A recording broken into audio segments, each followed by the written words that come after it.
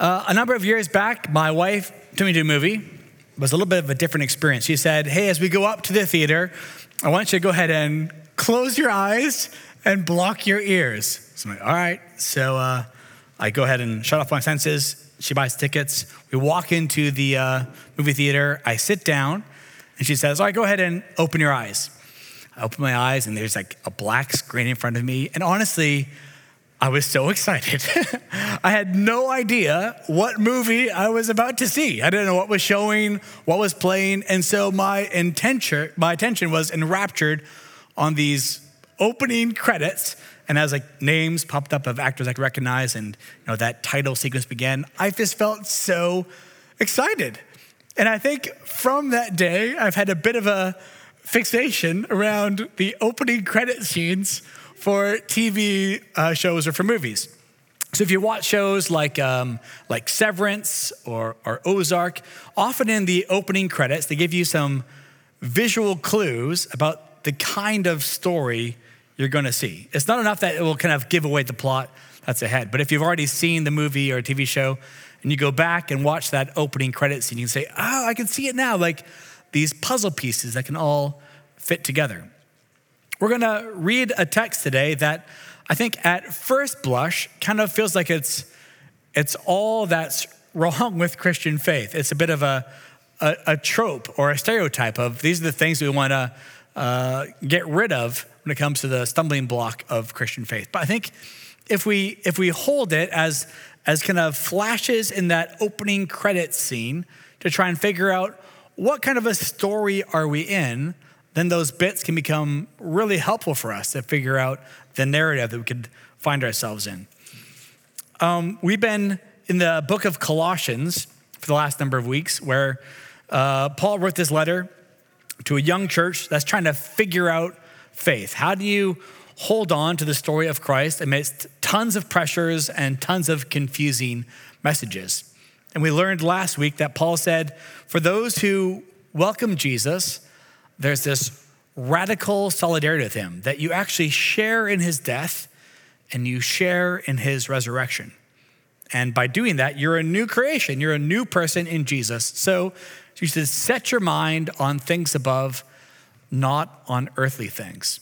So now here in this text today, we'll look at some of the earthly things, the not of God things that Paul is talking about. And again, remember, this is a little bit intense as we open it up. This is Colossians 3, 5-7. Put to death, therefore, whatever belongs to your earthly nature, sexual immorality, impurity, lust, evil desires, and greed, which is idolatry. Because of these, the wrath of God is coming. You used to walk in these ways in the life you once lived. Well, it's short and sweet, but it does kind of name some of those baggage points we can easily feel in Christian faith. Is Christian faith really about moralism, about kind of doing good stuff with your life? And is it really about restrictions around our sexuality? And then the second bit, what about this whole wrath thing? Is one of the motivations for coming towards the way of Jesus to avoid the wrath of God? These are pretty big baggage points for us. So for today, we'll take a quick blitz through these big ideas of sex, wrath, and desire, and to see how those things be flashpoints in the big story of what God is doing in making a new world through Jesus. So get ready for it. It's going to be a good day. So we read before, put to death, therefore, whatever belongs to your earthly nature, sexual immorality, impurity, lust, evil desires, and greed, which is idolatry. All those descriptive words there, whether it's immorality, impurity, lust, evil desires, greed, those are all things that have sexual connotations in antiquity. And Paul here is saying that all those things kind of form this five-headed idolatrous beast. Now, when you hear about sexual immorality as an idol, that might not feel like an immediate correlation in modern sensibility for sure.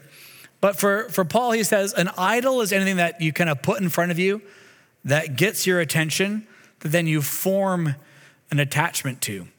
Things that kind of claim your allegiance, that you think are worthy of your energy. It says those are idols, things that you prop up and you get attached to. So Paul says, hey, when it comes to these things that are earthly in nature, things that are not of God in nature, these things that are sexually corrupt, put them to death. Again, sounds pretty severe, but it's that language of baptism, saying if you have died with Christ, put to death those earthly ways and live as a new creation, as someone who's raised with Jesus. Now, I think for people who are kind of looking into the life of the church, it's easy to think, man, Christians have nothing but restrictions and judgments around our sexual lives. And there's a whole aura there of kind of condemnation or trying to evaluate our behaviors. You can read this little list of sexual immoral behaviors and think, oh, here's the little tisk. God doesn't like those things. So here's my effort at a sex positive message. Sex isn't a trap, and sexual desire isn't a mistake, and our sexuality is a great gift. It's meant to draw us out of ourselves and towards the other. Our sexuality has a massive impact on who we are. Whether you're single or you're married, whether you're divorced or widowed, young or old, your sexuality constitutes a huge part of your identity. And when it works well, our sexuality draws us out of ourselves towards another. I remember a little while ago, I was with a group of friends, and one of the friends that was usually in that group had recently died of cancer. It was our first time gathering since the funeral just to hang out. So we're just having some chats, and one person in the group just kind of stopped us and said, hey, I think we should just take a minute and talk about our friend who's not here and talk about the grief that we all share together. The room went silent, and it felt a little bit awkward at first.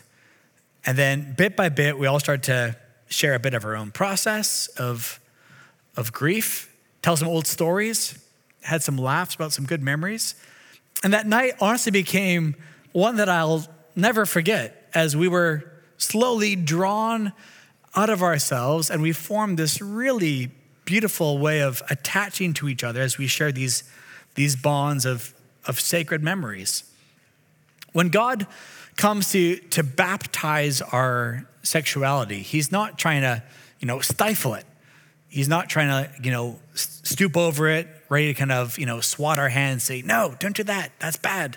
It's just the opposite. He gives us a great gift, a beautiful gift of what it means to be human, to be drawn out of ourselves and drawn towards the other. Our sexuality at its best is creative and life-giving. And I don't mean that in the sense that, creative life-giving, it makes babies. Just the opposite. It's creative and life-giving that it builds imagination. It builds fulfillment. The best things about what it means to be human come from our relationships with each other. And Paul here is saying, because sexuality is so important to what it means to be a human, to be a new creation in Christ, these tipping points, when we set up idols for wrong attachments, that's really high stakes. That really matters for how we live in the world. There's just no room for that kind of behavior. You got to put that stuff to death, because a selfish sexuality that's not focused on the other, will destroy the whole gift. A little while ago, I took two of my daughters to the playground. My kids are all small, so there was a little teeter-totter there, and I have to prop them up on the teeter-totter to get them going. So get them both in place and think, all right, this is gonna be great. Little teeter-totter day in the sun, kids gonna love it. So I go ahead and I push one end down, and the kid is in the air. It's like, yay, this is beautiful. And the kid who's on the ground is like, no, I want to be in the air. But, oh, don't worry, it's going to be your turn. So I put her in the air like, oh, look at that, you're so happy. And the one who's on the ground says, no, it's my turn to be in the air.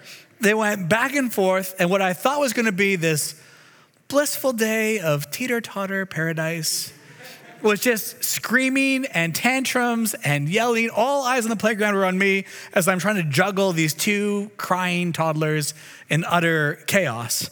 And I thought, this is a great picture of what happens when you pit people's interests against each other, when both are trying to figure out what would serve me and not the other. You disrupt the whole design of what God's put in place. Dr. Gordon Neufeld is a developmental psychologist here in Vancouver, and he talks about any sexual experience we have as being deeply bonding. He talks about sex acts as human contact cement, that it's really vulnerable and it's really intimate to have sexual experiences. And when you do, you form attachments in those places. That's why Paul's saying, hey, it's high stakes if you form attachments in the wrong places. It'll not only kind of do a whole world of damage, but it will inhibit you and trip you up from forming an appropriate or healthy attachment with others. This text here is meant to be kind of a little finger wag of these are the things that God doesn't like. It's hey, pay attention, beware of where you get attached with your sexuality. This stuff is potent and powerful, and it's meant to draw us out of ourselves towards the other. You go, a little sex ed in church. Who would have thought on a Sunday morning we'd come and have a little sex talk? Okay, now that we're all a bit on the edge, let's go to something a little bit lighter, like the wrath of God. That seems appropriate. After Paul lists this list of these 5 idols of sexual attachment, he goes on to say, because of these things, the wrath of God is coming. You used to walk in these ways in the life you once lived. The wrath of God is coming. That's not a tattoo you see a lot on people's arms, who are like, all into Christian faith. Look at my new tat from Colossians. This is a big stumbling block for a lot of us. How do you have a picture of a God who is full of love and full of wrath? It kind of feels like, the villain Two-Face from Batman, where you're just not totally sure which version of God you're going to get. And if you do a poll of most people and ask, hey, how do you think God feels about you? A lot of us think that God's out to get us, that he's not happy with us, that he's got some sort of a punitive impulse over our lives. Well, I think here's good news for all of us today. God is not coming to smash us. He's not coming to make everyone pay for the bad things they've done. And he's not a bully saying that if you don't listen to me, I'm going to make you suffer for it. God's wrath is actually a good thing. It's his active engagement of love towards all that's broken and out of joint in the world. His wrath is his anger at the things that don't fit and that don't line up. And it's his commitment to say, I'm going to remedy that. I'm going to fix those bits that feel out of joint. When I think about God's wrath, I think about movies like Tombstone. Like, you got to love a good old Western movie to try and figure out the wrath of God. When you've got the baddies who are in the town, trying to run over the saloon, and they're having their way with everybody in the little village. When Wyatt Earp and the law rolls in, it's a really good thing. It's a sign of peace and order and justice finally coming to town. It's not a different kind of hostile takeover. It's the ushering in of something good, something right, something of peace. When the scriptures talk about God's wrath, it's actually a beautiful picture. You read in Psalm 96, let the heavens rejoice, let the earth be glad, let the sea resound and all that's in it. Let the fields be jubilant, everything in them. Let the trees of the forest sing for joy. Let all creation rejoice before the Lord. Why? For he comes to judge the earth. He will judge the world in righteousness and the peoples in his faithfulness. I think this is the big kicker for us. When it comes to the wrath of God, the best picture we have is not something down the road of a future day of things being made right. The best picture of God's wrath is actually behind us. It's at the cross of Jesus. This is the best image we have of God's great commitment to say all the things that are disjointed, all his anger, the things that are out of place, he'll assume all of that in his body, all the things that are twisted and broken and corrupt, and he'll escort that to the grave, seal it in the tomb, and then rise in victory in his life to say, these things will no longer hold sway over those who live in the new creation of Christ. This is not a warning here of saying, hey, live smart or God's gonna smash you. It's saying, hey, live in a different kind of way because all these immoral, broken behaviors, that's what led us to the cross of Christ.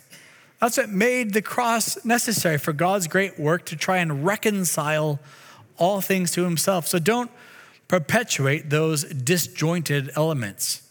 Because of those things, God's future wrath is still coming. His commitment to set all the world right, where heaven and earth will look the same, where they'll begin to mirror each other. Our family worked with a behavior interventionist a little while ago.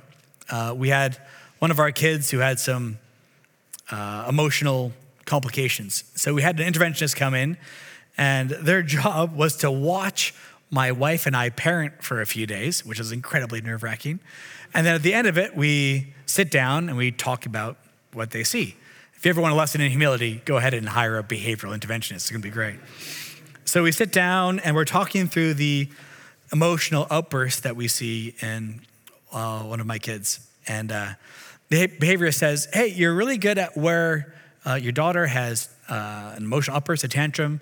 You pull her aside, you go to another room and you talk through kind of her feelings and her emotions. But here's the bad news. That's not working for you. Those tantrums are cries for attention and for interaction. And by pulling her aside and having the emotional debrief, you're actually reinforcing her behavior that those tantrums are working for her. Here's what I want you to try and do. The next time she has a tantrum, try and put her in a safe place, put on a little timer for 5 minutes and say, love, we're gonna give you 5 minutes to have a bit of a cool down, to leave you here to own devices, and I'll come back and check on you. So my wife and I tried that out, and honestly, it was really hard. It was pretty torturous to try and leave a little kid in a bit of an emotional meltdown state. But I think it's kind of a picture of what the warning is here in this text. Why is Paul saying like, hey, be careful because the wrath of God is coming? He said, if you keep forming these wrong attachments, at some point, God just leaves you to the consequence of your actions. If you don't want him to keep intervening in your life, he'll give that to you. That's part of his heart of love, to allow freedom that even injures the self. For those who want to have those inward kind of bents, the self-interested life, he'll say, if you choose that, you can have it. Well, he continues to echo us back towards himself with his love. Anything that captures our attention will form an attachment. That really matters to the things that we then prop up in front of us. Okay, so we've done a bit of a dive into sex, a little bit of a look at wrath. Let's go here now to the idea of desire as we kind of finish it up. Desire is kind of the thing that undergirds both these things. You know, sexuality, that big drive to be pulled out of ourselves towards the other. Wrath, the big desire to make things right, to make them fit, that there's proper alignment in the world. And I think the reason this comes up in Colossians, because he's saying that, hey, as you try and figure out how to live the Christ way in the world, try and get your desires to match up with the way of Christ. There's a philosopher that I like a lot called Rene Girard. And he talks about all desire we have is mimetic, or that it's mirrored. So anything that you really crave or a longing that you have in the world, something that you saw somebody else have, and you began to mirror that craving or that longing yourself. All marketing or advertising works the same way. You try and put an image in front of somebody with the hope that over time they would mirror that same desire in their own lives. If you've got kids like I do, if you put out some toys in front of them, and one kid grabs one toy, immediately all the kids want that one toy. It's the thing that now is desired by everybody else. They think, oh, if you want that, then I want it too. And we all operate this way. And it can be a fascinating experiment to try and talk to a friend or a therapist about some of the deep desires you have, the deep longings you have, and where it might have been in your story that you first had those desires mirrored for you, where you first saw that in someone else and thought, yeah, I want that. That's the kind of person I want to become, or the thing that I feel driven toward. I think that idea of mirrored desire makes a lot of sense. I think it's also why we're here on a Sunday. Why do we show up? Part of it is that we have an image in front of us that could mirror for us the kind of desires we hope to have in the world. And we set up a cross here, not because we're trying to pay homage to the story of Jesus, not out of a commitment to Christian decor. This is our picture of what it means to live in the Christ-shaped way, to live in self-giving love. And all of us come facing the cross to try and figure out how can we have a life that mirrors the cross and the self-giving love of God, to have those desires born in us. There's a song by a band named Goche called Heart's a Mess. And it's featured in the movie Great Gatsby, which that should be a required viewing for anyone trying to figure out, wait, is the self-interested life really destructive? Just watch The Great Gatsby and you'll see a great display of everyone who has excessive self-interest and it goes bad for everybody. But in the song by Goche, the words say, your heart's a mess. You won't admit to it. It makes no sense. I'm desperate to connect. And you can't live like this. All of us here in this room live disjointed lives, things that don't fit. And we show up here to try and figure out how can we live well in the world? How do we walk in beauty? And we try and get an image before us we could mirror in our own lives of how to live well, how to live in this posture of self-giving love. A little while ago, I was feeling stuck in some negative patterns. And so I talked to my supervisor here at the church, and they said, you know what? I think you should go and see a life coach. I said, oh, a life coach? I don't want to do that. I said, I could do you some good. I'm like, all right, I'll give it a go. So I had my first meeting with a life coach, and my first assignment was to say, all right, pick 3 adjectives, 3 descriptive words that talk about the kind of person you hope to become, the kind of person you want to be. So I picked my 3 words, and my coach said to me, all right, now go and find an image or a picture that embodies or displays those 3 attributes for you. And every day, spend 5 minutes looking at that image, thinking about those 3 adjectives being real in your life. I thought, oh man, this feels a little bit hokey, but okay, sure, I'll give it a go. So sure enough, I got my image and I propped it up where I'd see it every day. And every day for 5 minutes, I'd look at that image and I'd think about the kind of person I hoped to become. And honestly, it was transformative for me. It sounds amazing, but it started to change the color of my thinking. It started to shift these places I just felt stuck inside. I felt my desires begin to shift just by having a different image in front of me of what I wanted to mirror in the world, being more deliberate about what I'm trying to pay attention to, formed an attachment with me. Again, I think that's why we're here on Sundays, to try and figure out what are we paying attention to in our lives? And what attachments has that forged in us? And perhaps there's a different way to say, Jesus, form in us an attachment as we give our attention to you, moment after moment, week after week. God's great desire is to make a healed humanity, one that's whole, where all the disjointed bits are fixed, where our sexuality draws us out of ourselves towards the other, where his wrath, his strong commitment to set things right has taken effect, where there's peace all over earth as it is in heaven. And when Paul writes these words, there's some urgency in the tone. He's saying, hey, when it comes to sexuality and when it comes to wrath and desire, don't just keep that as little flashpoints, in the big arc of God's story. Take this seriously. If there are people here today who have been thinking about the little fantasy that you toy around with of, that sexual experience that could be, I think Paul would say, hey, cut that off. Put that to death.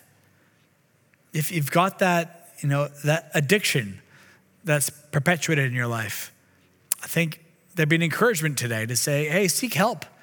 Find some support and figure out how to have this new orientation to sexuality towards being pulled out of yourselves towards the other, something creative, something life-giving.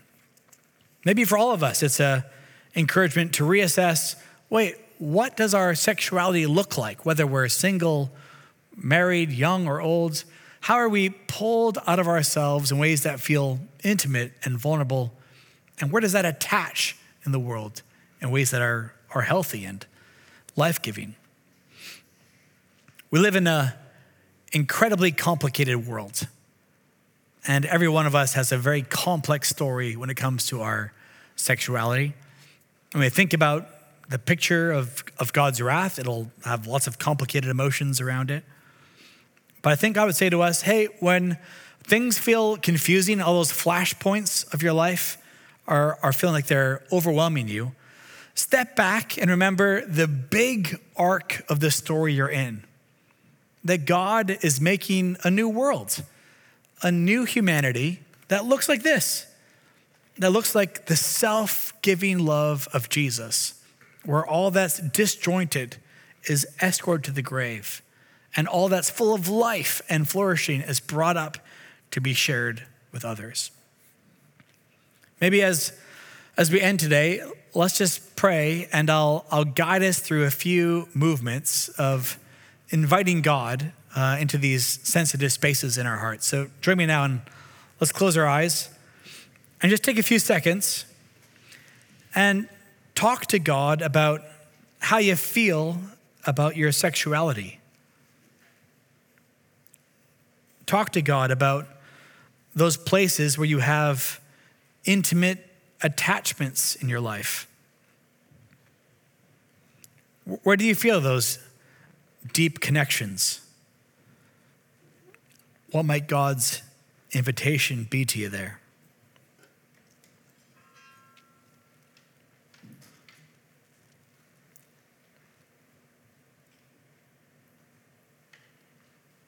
And as we continue to pray, let's invite God into a conversation around wrath and talk to God about what makes you feel nervous around his commitment to set everything right.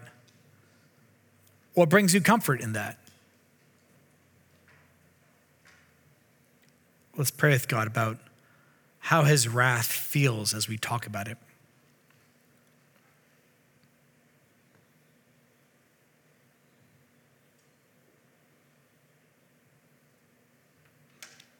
And then finally here, let's take time to invite God into our deep, deep desires. The stuff that informs the longings of our life. What stuff's there? What are you mirroring in your life as those core drivers that motivate you? And could you invite Christ to be a part of that? To be the very picture you hope to mirror?